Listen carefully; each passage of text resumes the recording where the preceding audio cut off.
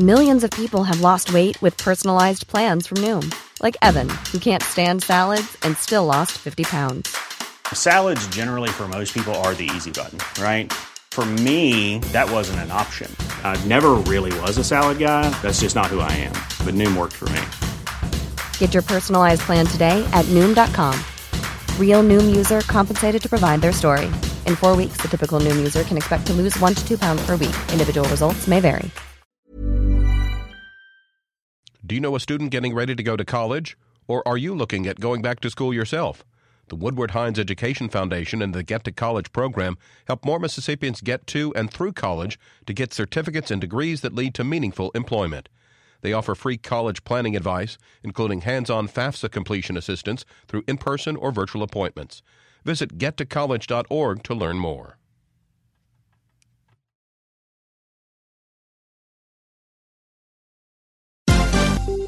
This is MPB News. Hi, this is Karen Brown. Thanks for checking out the Mississippi Edition podcast. If you like what you hear, click subscribe, hit like, or leave us a comment if your app has that feature. Then find other MPB podcasts by searching MPB Think Radio on your favorite podcasting platform. Thanks.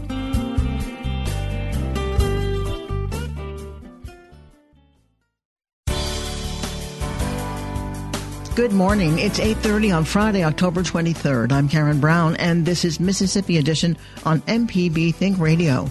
On today's show, as coronavirus transmission intensifies, healthcare professionals prepare for a rising trend in hospitalizations.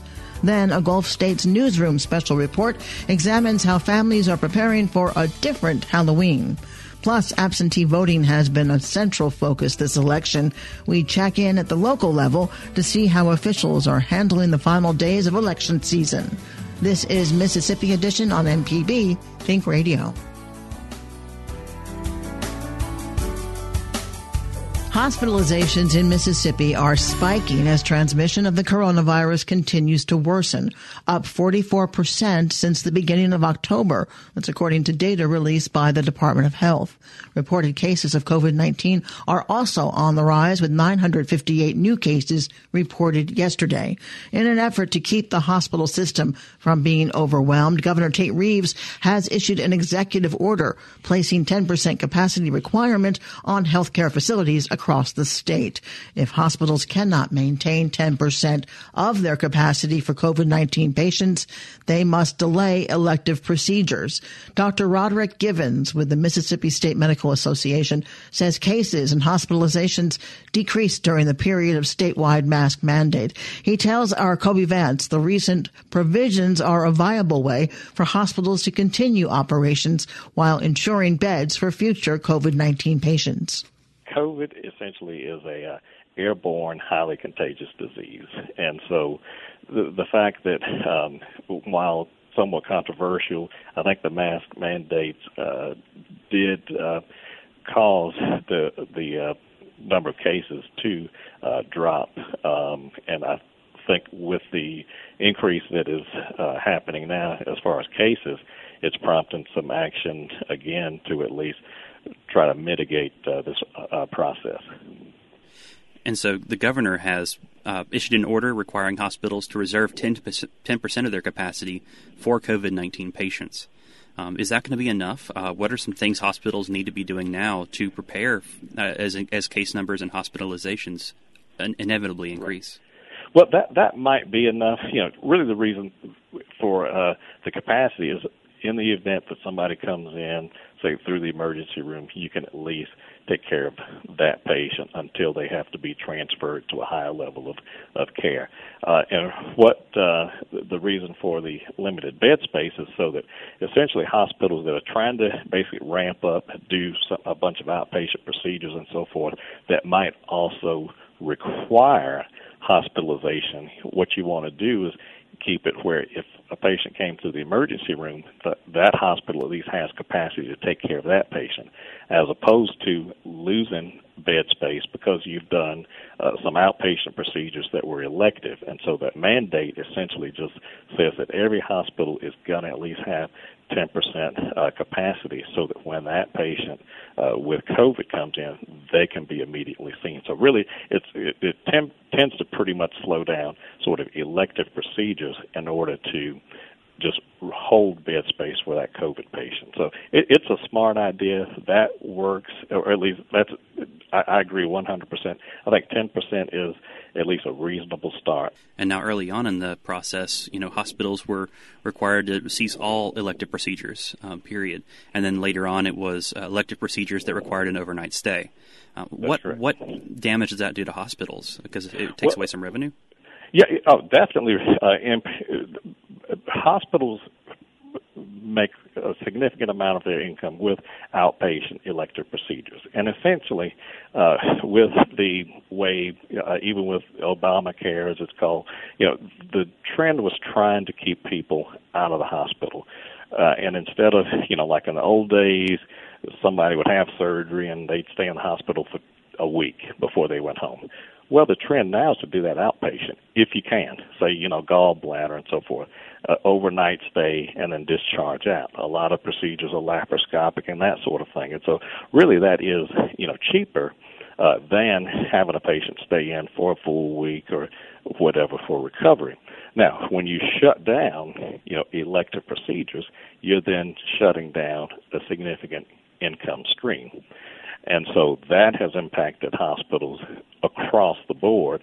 And so with some of the rescue funds that came through the government, that at least sort of helped to alleviate some of that economic burden, because basically with hospitals shuttering outpatient procedures, they're losing 10, 20, 30% of the revenue, and hospitals are already, even though hospital bills are high and people scream about them, operate at a very, very low profit margin. And so if you knock out 30% of your income, and a strong hospital may only make 1 to 2 to even 5% profit, or income above expenses, that can put a hospital in trouble really quickly.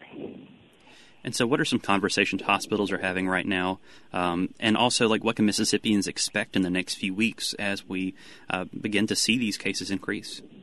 Well, hospitals are basically bracing for the second wave, and so they're getting staffing ramped up. They're looking at their PPE supplies, going ahead and making orders for that. They're also taking into account the fact that we may be, and it's going to be area by area. Some areas may be hit harder than others, but they recognize that 10% bed space availability possibly being a requirement, and so they're already looking at potentially opening up, additional beds, or if they've got some units that have essentially been inactive, opening those and at least having bed space so that they can at least continue to do the operative procedures, as well as cover the need for COVID patients should they come in. And so that's sort of the proactive thing that I can tell you every hospital is doing, ours included. And so what can Mississippians do to try to help hospitals out in this situation and prevent the spread of the disease as much as possible? There are basically 4 things that I recommend that I've sort of said from the beginning of this, pandemic back in January or February. One is to wear a mask. The other thing is cleanliness, hygiene. So washing your hands frequently, using hand sanitizer. The other thing would be the obvious thing, avoiding crowded indoor spaces. And while we all want to get together and congregate and so forth, it's just not a good idea. Or if so, you need to physically distance. They call it social distance, but it's physically distance. And then the 4th thing is if you're feeling ill, if you're just not feeling good, don't intermingle in the general public. And so those are essentially 4, I would say, sort of basic things to look at. It's not a matter of restricting freedom or anything. For me, it's a matter of This is how you control a contagious airborne disease, and that's how you protect your fellow Mississippian. Dr. Roderick Givens with the Mississippi State Medical Association. There are now 113,081 reported cases of COVID-19 since March 11th, with 3,231 related deaths. Coming up, a Gulf States Newsroom special report examines how families are preparing for a different Halloween. This is Mississippi Edition on MPB Think Radio. Hey, this is Larry Morrissey with the Mississippi Arts Commission. I'm one of the hosts of the Mississippi Arts Hour, the arts interview show on Think Radio. We talk with visual artists, musicians, writers, as well as people who help bring the arts to their communities. We hear about how each artist learned their craft and get some insight into their creative process. You can hear the Arts Hour every Sunday at 5 p.m. on Think Radio, or listen anytime by subscribing to the show through your favorite podcasting app.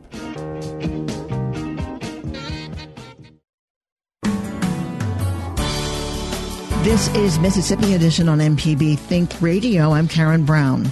The coronavirus pandemic affects virtually everything, and that includes Halloween. It's such a big issue across the South that recently, when a girl emailed New Orleans Mayor LaToya Cantrell asking if the holiday was canceled, the mayor went on the record at a press conference.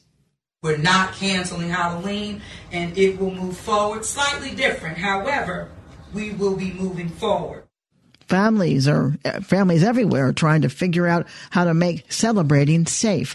From WBHM in Birmingham, Andrew Yeager reports.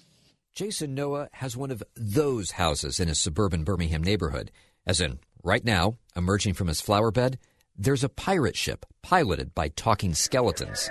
This is no pleasure cruise, matey. You're in for a very scary time. We have fog machines in the flower bed as well, so at night the fog comes out and kind of actually adds to it a lot. Halloween's a big deal in his neighborhood. The first year that I was here, we started out in the house with the door closed, and by the end of the night we were sitting outside with the door open just because there was so much traffic, and so it gets to be pretty busy. Noah estimates 300 people typically come by on a Halloween night. During a pandemic, crowds like that are a no-no. Across town, Shilpa Gagar began having misgivings this summer as Alabama's case counts surged.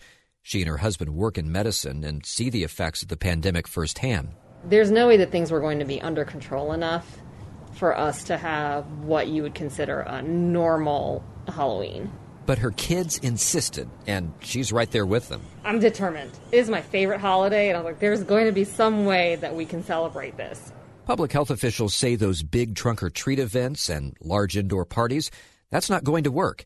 But Luann Woodward, the dean of the University of Mississippi School of Medicine, says you can trick-or-treat safely if you follow the recommendations we've heard throughout the pandemic.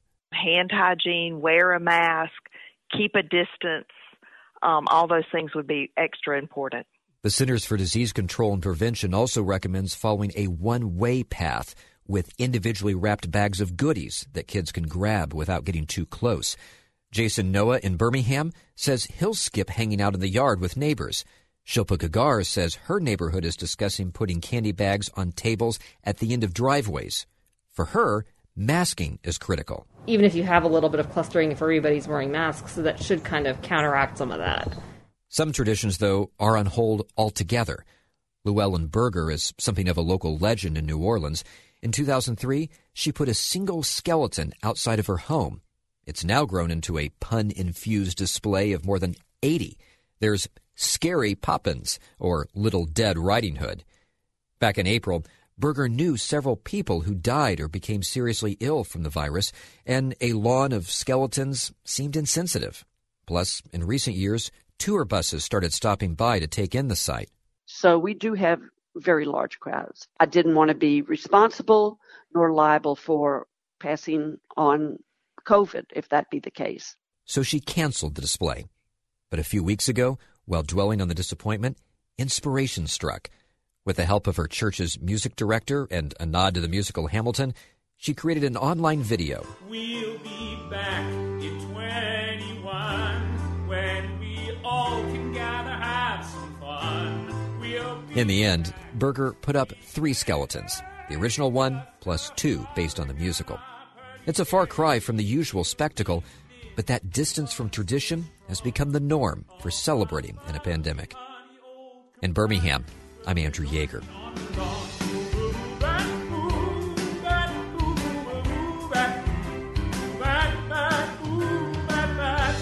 Coming up, absentee voting has been a central focus this election. We check in at the local level to see how officials are handling the final days of election season. This is Mississippi Edition on MPB Think Radio.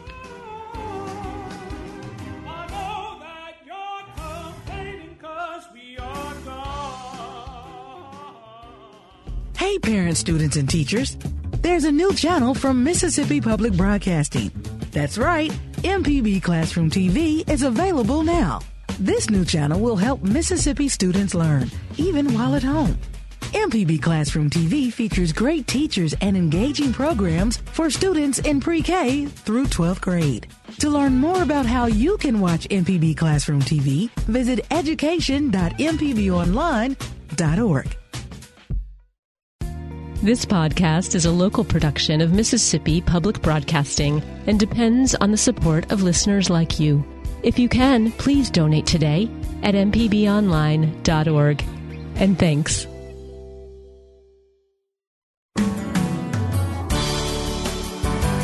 This is Mississippi Edition on MPB Think Radio. I'm Karen Brown. Election officials in Mississippi are preparing to manage new requirements this election season. One new provision allows voters to cure rejected absentee ballots. These ballots are usually dismissed due to a perceived signature mismatch. The new requirement prevents absentee ballots from being rejected for such an error. A second provision is for curbside voting. While this method of voting has always been available, the change ensures those with COVID symptoms can safely vote without endangering others at polling locations. Crystal Starling is the Alcorn County Circuit Clerk. She tells our Desiree Frazier her office is prepared to manage these changes. If an absentee ballot is rejected for that reason, then within 24 hours we will have to contact that absentee voter by first phone call, email, and then certified mail as a last resort if we cannot get a hold of them another way to come in and correct it. Not very often are many absentees ever rejected for mismatched signatures, so majority of our ballots, it shouldn't be a big majority of the ballots. So you're not concerned that that's going to take away from what you have to do, pretty much? No, ma'am. I mean, we will do anything that we have to do in order to follow the law, and no matter how many there is, we will contact the voters. The other instance was to expand curbside voting on Election Day so that people with COVID symptoms can vote. Your thoughts on that? I'm thankful we have curbside voting, and that is available to anyone with COVID.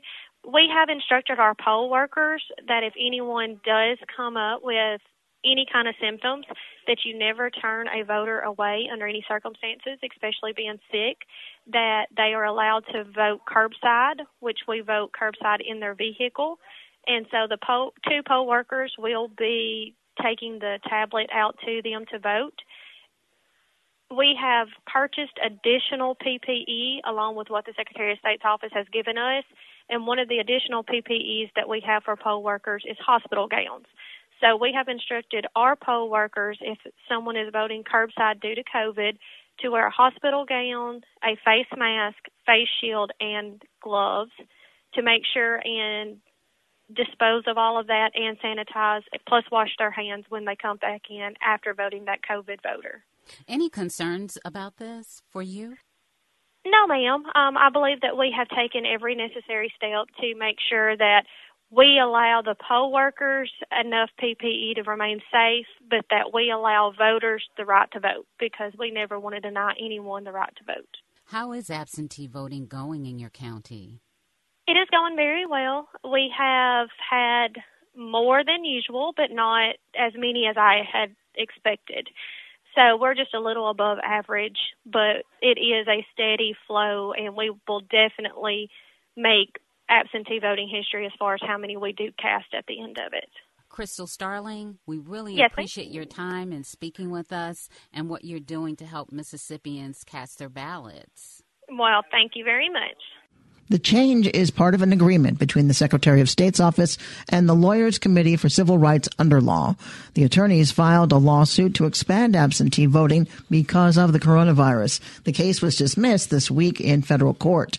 While the pandemic might be affecting how people vote, the stakes of the election are driving record turnout. Statewide absentee ballot requests have already surpassed 2016 levels, and in some places like Jackson County, the voter rolls are growing as more Mississippians registered to take part in this pivotal election. Danny Glasscox is an election commissioner in Jackson County. Normally in an election like this, we have around 4,000 or 4,000 plus. They've already voted over 6,000, and they're still lining up every day. So we're expecting at least somewhere between 7,000 to 8,000 absentee voters. And we've never, ever had that many. How is it for requesting mail-in ballots? They're being bombarded. I had 30 messages on my phone one Monday asking for absentees. Of course, I can't issue an absentee. So I actually changed my message on my phone to tell who I was, what I did, and I put on there, if you're calling for an absentee ballot, you must call the circuit clerk's office at this number, and I gave them the number. But I get emails every day wanting to know how they can vote absentee. And, of course, I feel obligated to send them a message back and say, you must call the circuit clerk's office, and this is the number. Do you feel like you got the staffing to do what you need to do? Oh, yeah. Yeah, we're well-staffed, and they're well-trained. The only problem we're going to have is if someone panic during the day, which I hope they won't, because most of our people are people that have worked before. We have some new people, and, of course, everybody does, I'm sure, because some of our people that usually work, most of our people are older people, and they're afraid to have this virus. But our people are going to be protected. We're going to give them gloves, sanitizer. They'll have face masks. They will also have face shields. And they were instructed not to touch anything that the voters touched without sanitizing. And the reason we emphasize the food service gloves is we did a lot of research. There are no latex in them. They don't have any powder in them, so nobody should have an allergic reaction to them. So we asked them to use those to touch our equipment so that we don't have to sanitize it between every single voter. Well, how do you know that they haven't touched stuff with those gloves? Because we issue them gloves when they walk in the door. And as a matter of fact, somebody even asked, well, what if they've already got gloves? Well, that's fine. We want them to wear our gloves over their gloves because our gloves are brand new. Nobody's touched anything. So we have at least one person in every single precinct to do nothing but personal protective equipment duties. The person at the door is going to make sure that you have your hands sanitized right then. Of course, if they refuse that, we can't force them. We're going to offer them a mask if they don't have one. We're going to offer them the food service gloves, and we're going to emphasize to them, please wear these because it will not only protect you, it will protect you from the person that voted ahead of you, and it will protect the person that's going to vote behind you. Approximately how many voters do you have in your county? Right now, probably about 96,000. They have been registering like crazy. So you had a lot of unregistered voters? We have a lot of unregistered voters. You're absolutely right. We have over 140,000 people in Jackson County. And when we first started this back in the primary, our count went up, started going up pretty heavy. Right now we have 96,821 voters. And back about, back before the primary, we had about 90,000. So we've already gained over 6,000 people that's registered. So you're busy. We've been very busy. As a matter of fact, we normally work 3 days a week, but we're having to work just about every day now to stay caught up. There's a lot of behind-the-scenes work. Oh, yes. Oh, yes. We keep the voter rolls clean. That's our job. We remove the deceased voters. We remove people that's moved out of the county or the state. We update information constantly, and it's a full-time job, actually. But we can see by statute we can only work so many days a year. And it depends on the number of people that lives in the county. And for us, we can work 150 days a year. And if we do an extra election, which we do the primary election to help the parties, that allows us to have 50 more days. So we can actually work 200 days. Interesting. This is new information to me. Well, that's what I'm saying. Nobody really knows what we do. We're required by law to train every single year. We have to go to certification training. We have to be certified. We're the only elected officials other than a judge that has to do that. You're confident this year will go well? I hope it does. This is not my first time to go through it, and 16 was pretty bad, but this one's going to be worse. I've never seen so many people come out to vote absentee. And I'm assuming it's because they're afraid to go to the polls, but those polls are going to be a lot cleaner than Walmart, trust me. Danny Glasscox is an election commissioner in Jackson County. In a statement, the Secretary of State's office says they're working to ensure it's as safe as possible for people to cast their ballots on November 3rd. This has been Mississippi Edition on MPB Think Radio. If you're a parent on the go, but still want to stay informed about your children's education, subscribe to Mississippi Education Connections podcast and listen on the go anytime, anywhere on your favorite podcast app.